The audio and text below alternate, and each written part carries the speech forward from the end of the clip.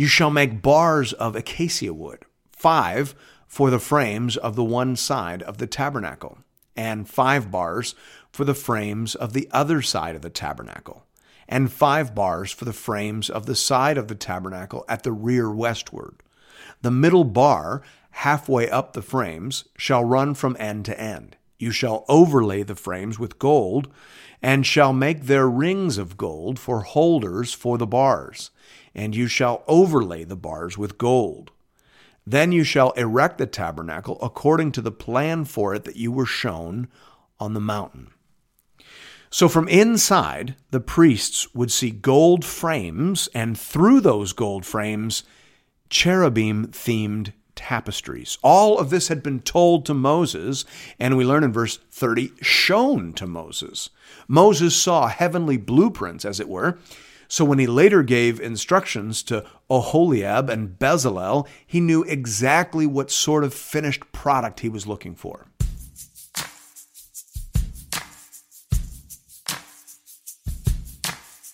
Welcome to Into the Word with Paul Carter. I'm your host, Woody Woodland. Most of us are surprised by the incredible detail we discover in chapters like Exodus 26. The Bible goes to incredible lengths to demonstrate that everything Moses did and everything that the Israelites did in accordance with Moses' command was in line with some sort of heavenly blueprint. To most of us, it just feels a little repetitive and unnecessary. But as Christians, we believe that everything that is in the Bible is in there for a reason. But what is that reason? How does all of this detail help us better anticipate and appreciate the person and work of Christ? Here to explore that further with us is our Bible teacher at Into the Word, Pastor Paul Carter. Your word is a lamp unto my feet. If you have your Bible with you, I'd love for you to open it now to Exodus chapter 26. In the last episode on chapter 25, I quoted J. Alec Motyer as saying that the tabernacle could make a strong bid to be the greatest of all biblical visual aids.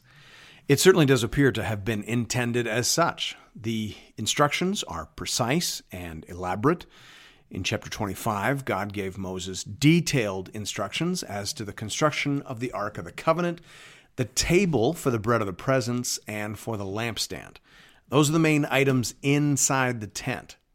So these instructions move from the inside out, and thus now we arrive at the structure of the tent itself. If you were looking at this entire compound from the outside, it would look like a very elaborate version of a typical nomad's home. A nomad in those days would have had a tent surrounded by an outer enclosure for his livestock. The tent would have had an inner chamber for the women and an outer chamber for the men. And that is essentially the template that's been used here. God is speaking in forms that his people would have recognized. The tent itself in the middle of the compound would have looked kind of like a coffin covered by multiple layers of tarp. The tabernacle itself was a rectangular frame structure with a flat roof, over which was then laid various curtains and coverings.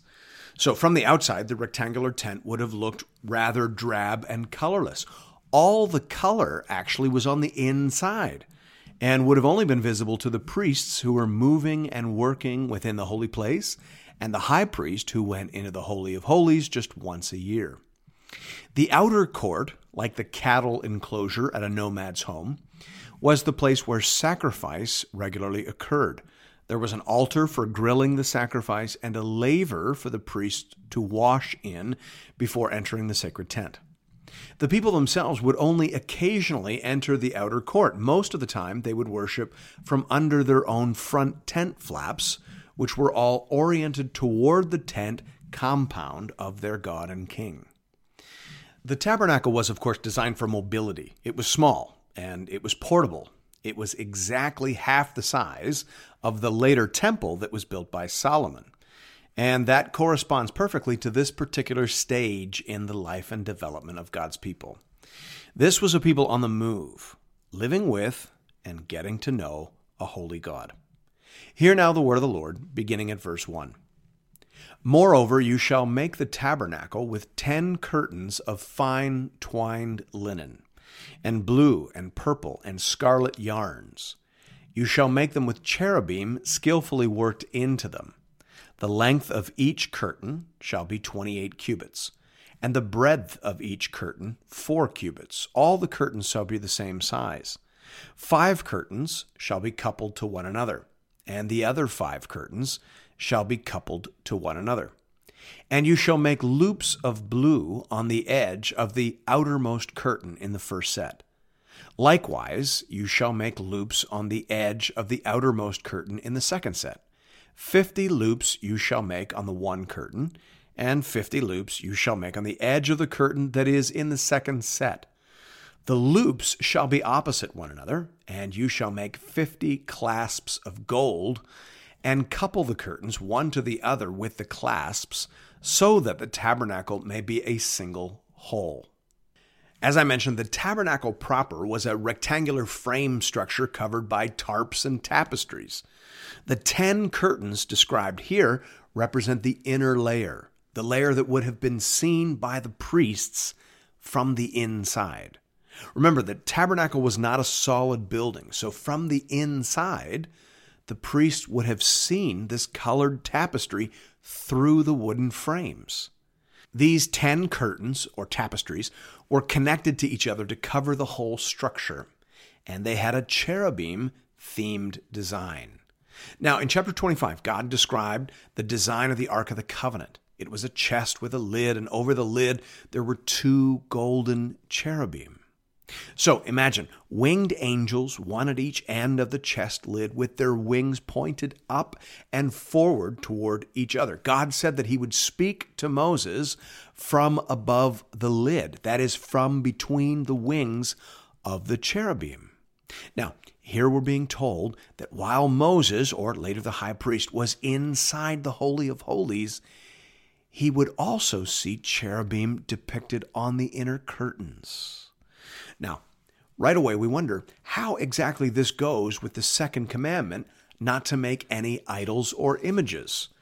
R. Alan Cole is very helpful here. He says, in Israel, cherubim symbolized God's attendant and messenger spirits, and so were not considered a breach of Exodus 20, verse 4, since no man worshipped them, close quote. So the cherubim were not objects of worship. They were symbols of God's self-disclosure and revelation.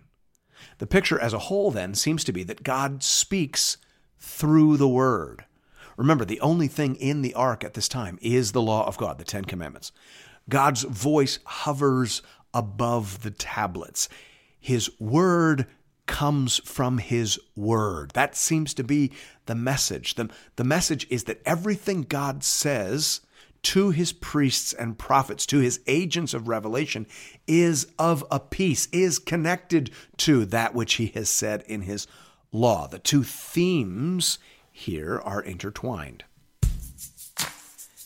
Pastor Paul, I want to jump in here for a second because I have a couple of questions about that last section. First of all, I want to go back to the issue of idolatry.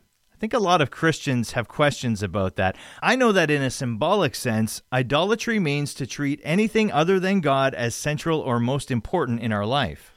Yeah, Tim Keller very usefully says that idolatry is basically treating a good thing as if it is a God thing.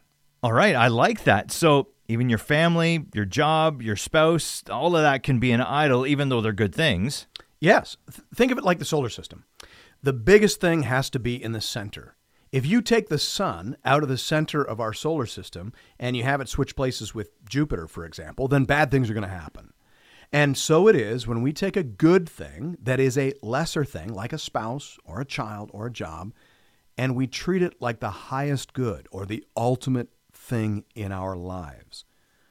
When we do that, bad things happen. Okay, I think I get that, but track with me here for a moment. I've heard lots of good sermons on that, but what about idolatry in a sort of crass, literal sense?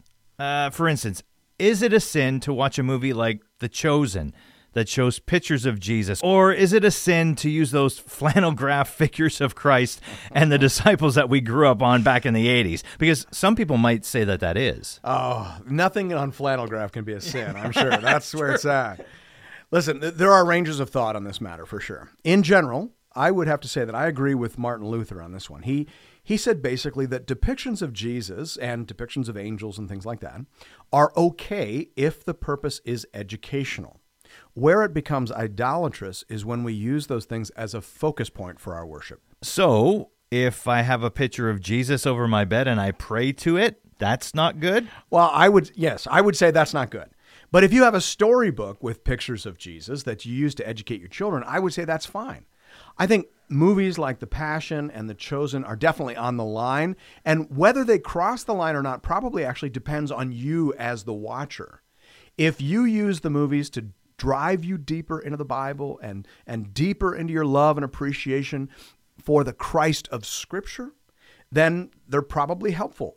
But if you find yourself praying to a mental picture of Jim Caviezel, then you probably need to turn away from that medium and get back into the Word of God. Okay, yeah, that makes a lot of sense. And it kind of segues nicely into my second question.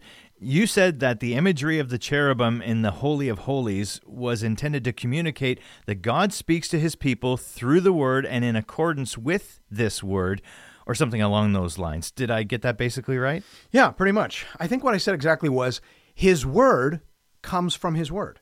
The message seems to be that everything God says to his priests and prophets, to his agents of revelation, is of a piece with what he has said in his law. So, God speaks to people through his Word. Sometimes you see in movies an important character like a king or a queen or a president getting angry at God because he won't speak to him or to her.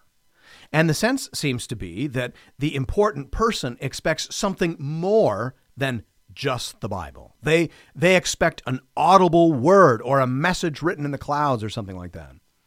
But the Word of God is the Word of God. That's kind of the idea. Now, that isn't to say that we can't ever receive some personal guidance on a particular matter, but even that will be in accordance with the written Word of God. That is where God most clearly, most authoritatively, and most assuredly speaks to his people. All right, thanks for that. That's very helpful.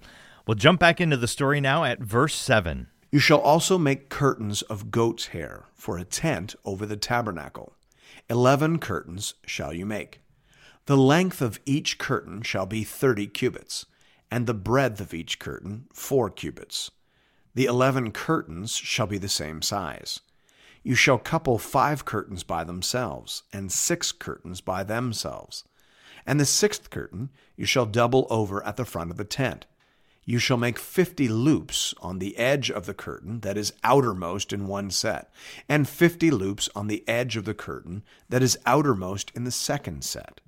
You shall make 50 clasps of bronze, and put the clasps into the loops, and couple the tent together that it may be a single whole. And the part that remains of the curtains of the tent, the half curtain that remains, shall hang over the back of the tabernacle. And the extra that remains in the length of the curtains, the cubit on the one side and the cubit on the other side, shall hang over the sides of the tabernacle on this side and that side to cover it.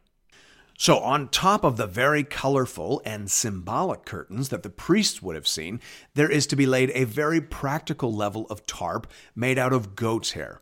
This would have functioned like insulation. It is not decorative because it wouldn't have been seen by anybody inside or outside the tent. In verse 14 now, God gives instructions related to the third or outer layer of tarp. So this is what you would have seen from the outside. Verse 14. And you shall make for the tent a covering of tanned ram skins and a covering of goat skins on top. Now, scholars have been wondering for years whether this describes one more layer or 2 more layers. It's not clear. It could be a third layer and a fly, as it were, an outer weather covering. Or it could be a covering that had an inner and outer layer. There's also some confusion around the type of material that is being described. The word used here, tahashim, could mean porpoise or dugong, or as it's sometimes called, sea cow. Regardless, the purpose is fairly obvious. This is the weather covering for the tabernacle. The net result of this multi-layer covering is that the inside of the tent would have been very dark, very quiet, and noticeably cooler than the outside world. Verse 15. You shall make upright frames for the tabernacle of acacia wood. 10 cubits shall be the length of a frame, and 1.5 cubits the breadth of each frame. There shall be 2 tenons in each frame for fitting together. So shall you do for all the frames of the tabernacle. You shall make the frames for the tabernacle, 20 frames for the south side, and 40 bases of silver you shall make under the 20 frames, 2 bases under one frame for its 2 tenons, and 2 bases under the next frame for its 2 tenons, and for the second side of the tabernacle on the north side, 20 frames, and their 40 bases of silver, 2 bases under one frame, and 2 bases under the next frame. And for the rear of the tabernacle westward you shall make 6 frames, and you shall make 2 frames for corners of the tabernacle in the rear. They shall be separate beneath, but joined at the top at the first ring. Thus shall it be with both of them. They shall form the 2 corners. And there shall be 8 frames with their bases of silver, 16 bases, 2 bases under one frame, and 2 bases under another frame. As we've mentioned a few times now, the tabernacle proper was a rectangular frame structure. The upright frames were made of acacia wood, which was fairly common in that region. The tabernacle was about 45 feet long by 15 feet wide and 15 feet high. All the curtains and coverings that we just discussed were thus supported by 48 ladder-like frames set in silver bases. Across the top were a series of crossbars described for us now beginning at verse 26. You shall make bars of acacia wood, 5 for the frames of the one side of the tabernacle, and 5 bars for the frames of the other side of the tabernacle, and 5 bars for the frames of the side of the tabernacle at the rear westward. The middle bar, halfway up the frames, shall run from end to end. You shall overlay the frames with gold, and shall make their rings of gold for holders for the bars, and you shall overlay the bars with gold. Then you shall erect the tabernacle according to the plan for it that you were shown on the mountain. So from inside, the priests would see gold frames, and through those gold frames, cherubim-themed tapestries. All of this had been told to Moses, and we learn in verse 30, shown to Moses. Moses saw heavenly blueprints, as it were. So when he later gave instructions to Oholiab and Bezalel, he knew exactly what sort of finished product he was looking for. The instructions continue in verse 31. And you shall make a veil of blue and purple and scarlet yarns and fine twined linen. It shall be made with cherubim skillfully worked into it. And you shall hang it on 4 pillars of acacia overlaid with gold, with hooks of gold on 4 bases of silver. And you shall hang the veil from the clasps, and bring the ark of the testimony in there within the veil. And the veil shall separate for you the holy place from the most holy. You shall put the mercy seat on the ark of the testimony in the most holy place. And you shall set the table outside the veil, and the lampstand on the south side of the tabernacle opposite the table. And you shall put the table on the north side. As mentioned, the tabernacle had an inner chamber and an outer chamber, just like the typical tent erected by a nomad. Verses 31 to 33 describe the veil that separates these 2 chambers, the holy place from the most holy place. Only the priests could enter the holy place, and only the high priest would pass through this curtain into the most holy place. Verse 36. You shall make a screen for the entrance of the tent of blue and purple and scarlet yarns and fine twined linen, embroidered with needlework. And you shall make for the screen 5 pillars of acacia, and overlay them with gold. Their hooks shall be of gold, and you shall cast 5 bases of bronze for them. So the tent door, as it were, that which the priests would pass through from the outer court to enter into the holy place, was made of the same material as the inner curtain, but without the cherubim design work. It was hung over 5 pillars made of acacia wood.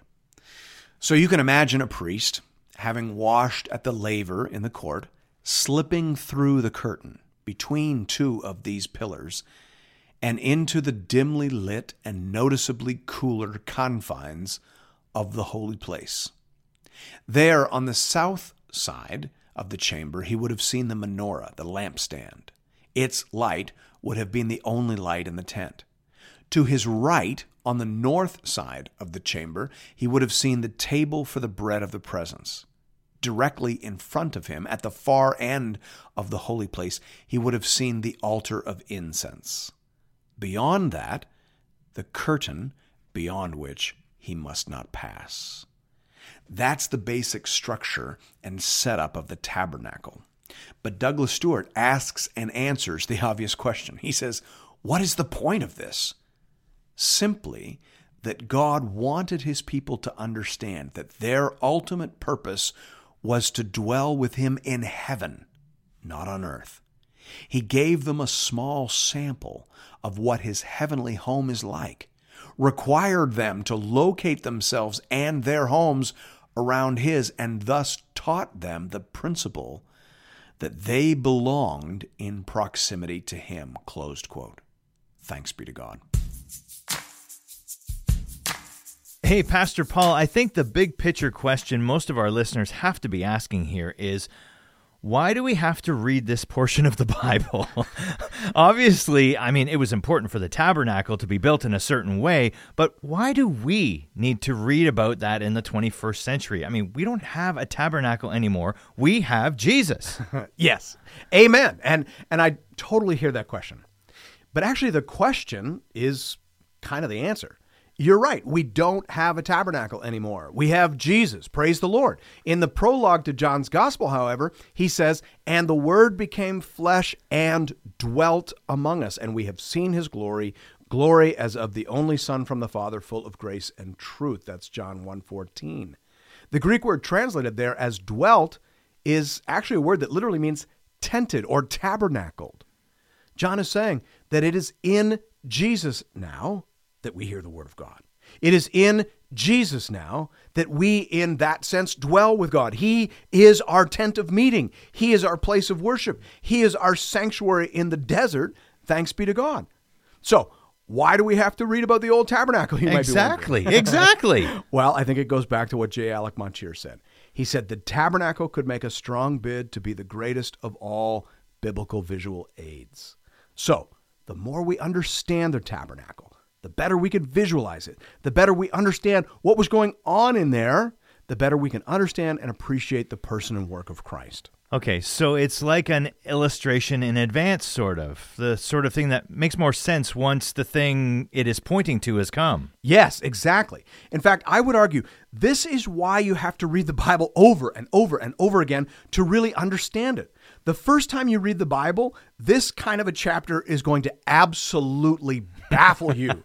You're going to wonder, what in the world is this? How does this make me a better person? How does this increase my love for Jesus?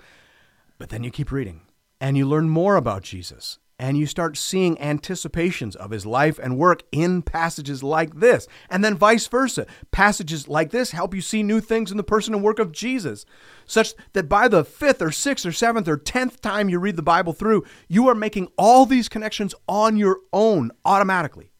When you visualize the calm, cool, quiet of the Holy of Holies and the voice of God speaking to Moses from between the wings of the cherubim, you think of Jesus, how he is so calm, how he is such a shelter to people, how he makes sense in a crazy, angry, heated world, and how he takes us so deep into the Word and shows us such a true and clear and beautiful vision of God. Those two things start to mutually interpret each other, and the whole picture begins to achieve clarity for you as a reader and as a worshiper. Yeah, oh yeah, I love that, and I think I'm really starting to see that as you say it, that the dots are starting to connect, and the picture becomes a lot clearer and more beautiful over time. Thanks so much for that. As always, friends, if you are looking for more Bible teaching from Pastor Paul, you can find that over at the Into the Word website at intotheword.ca.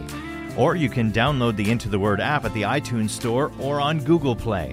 And don't forget to tune in to Life 100.3 next Sunday morning for the next chapter in our journey together through the whole counsel of God. We'll see you then.